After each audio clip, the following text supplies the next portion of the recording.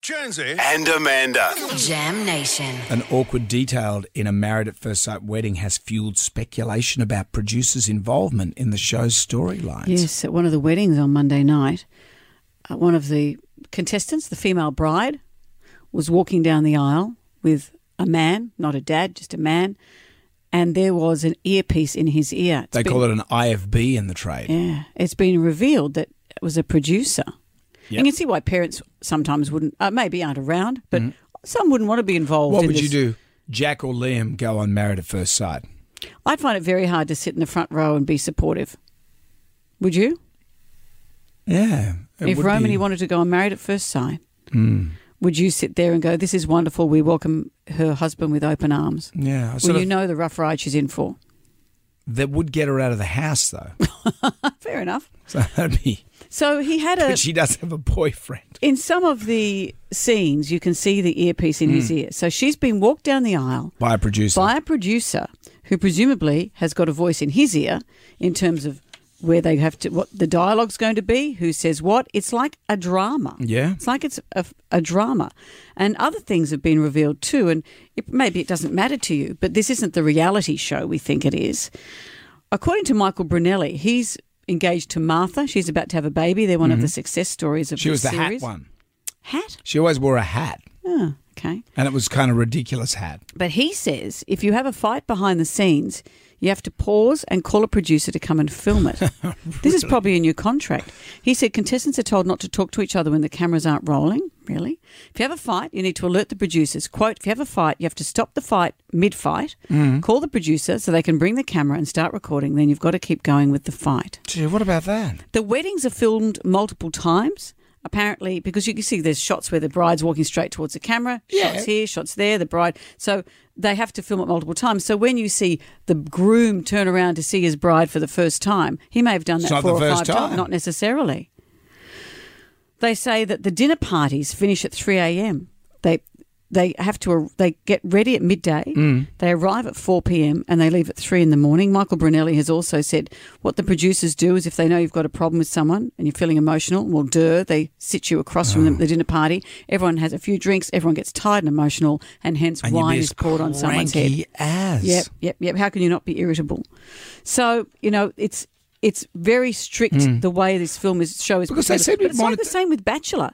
Those Bachelor rose-giving events go till 3 in the morning and everyone's drunk. And you wonder then why people have fights and get emotional. I heard that they've got all these hall monitors because they put them all in the one building. It's like number 96. Yeah, they say here that there are hall monitors. You filmed 16 hours a day.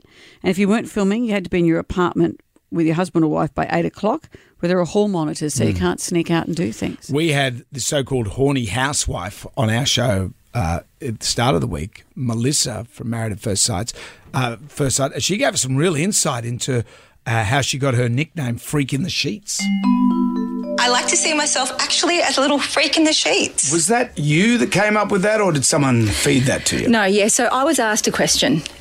We did a 2-hour interview at my house. It was amazing about life and love and why I'm on the experiment for. And then at the very end, it was like, so how do you see yourself? Are you vanilla or a freak in the sheets? So instantly I was like, I'm a freak in the sheets. You've got to say vanilla. Wow. Well, yeah. But then they did set me up with someone very opposite. So we were just a time bomb that was waiting to go off.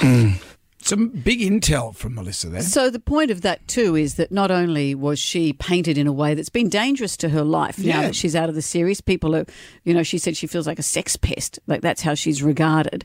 People come to her place of work looking for her, things like that. But she also said that so much for them trying to find love with these partnerships, she was going to be painted as and probably told to play the role of someone who was sexually up for it or someone who was free to talk about his sex life, and they put her with someone who would have a lot of issues with that. So Christian, they set you up not just to fail but to make conflicting television. I like that question you asked her. Do you feel, Melissa, if there was a button in front of you that says yes or no, would you have chosen to go on this show? What button would you press? No. Okay, actually, Amanda, that's a good question. Sometimes I say yes, but then sometimes what I've seen last night, now I say no because they only show parts of what they want the public to see. So now that you're portrayed as like a sex pest or like you just have to be... Look, anyone going on reality TV, you just have to be sure and comfortable in yourself and really strong, because however they're going to make it seem, or only what they're going to show, is what you're portrayed to be. That's it. I remember I was blown away when I found out on Happy Days, when they were eating the sundae in at Al's Diner there, it wasn't ice cream. It was mashed potato with chocolate sauce. So it wouldn't melt. So it wouldn't melt. You'd still eat that. I'd still eat it. A bit like the Fonz as well. Henry Packed on the Winkler, condition. he was made of mashed potato. What was he? So it wouldn't melt. When he was around Mrs. C. Always trying to get in there.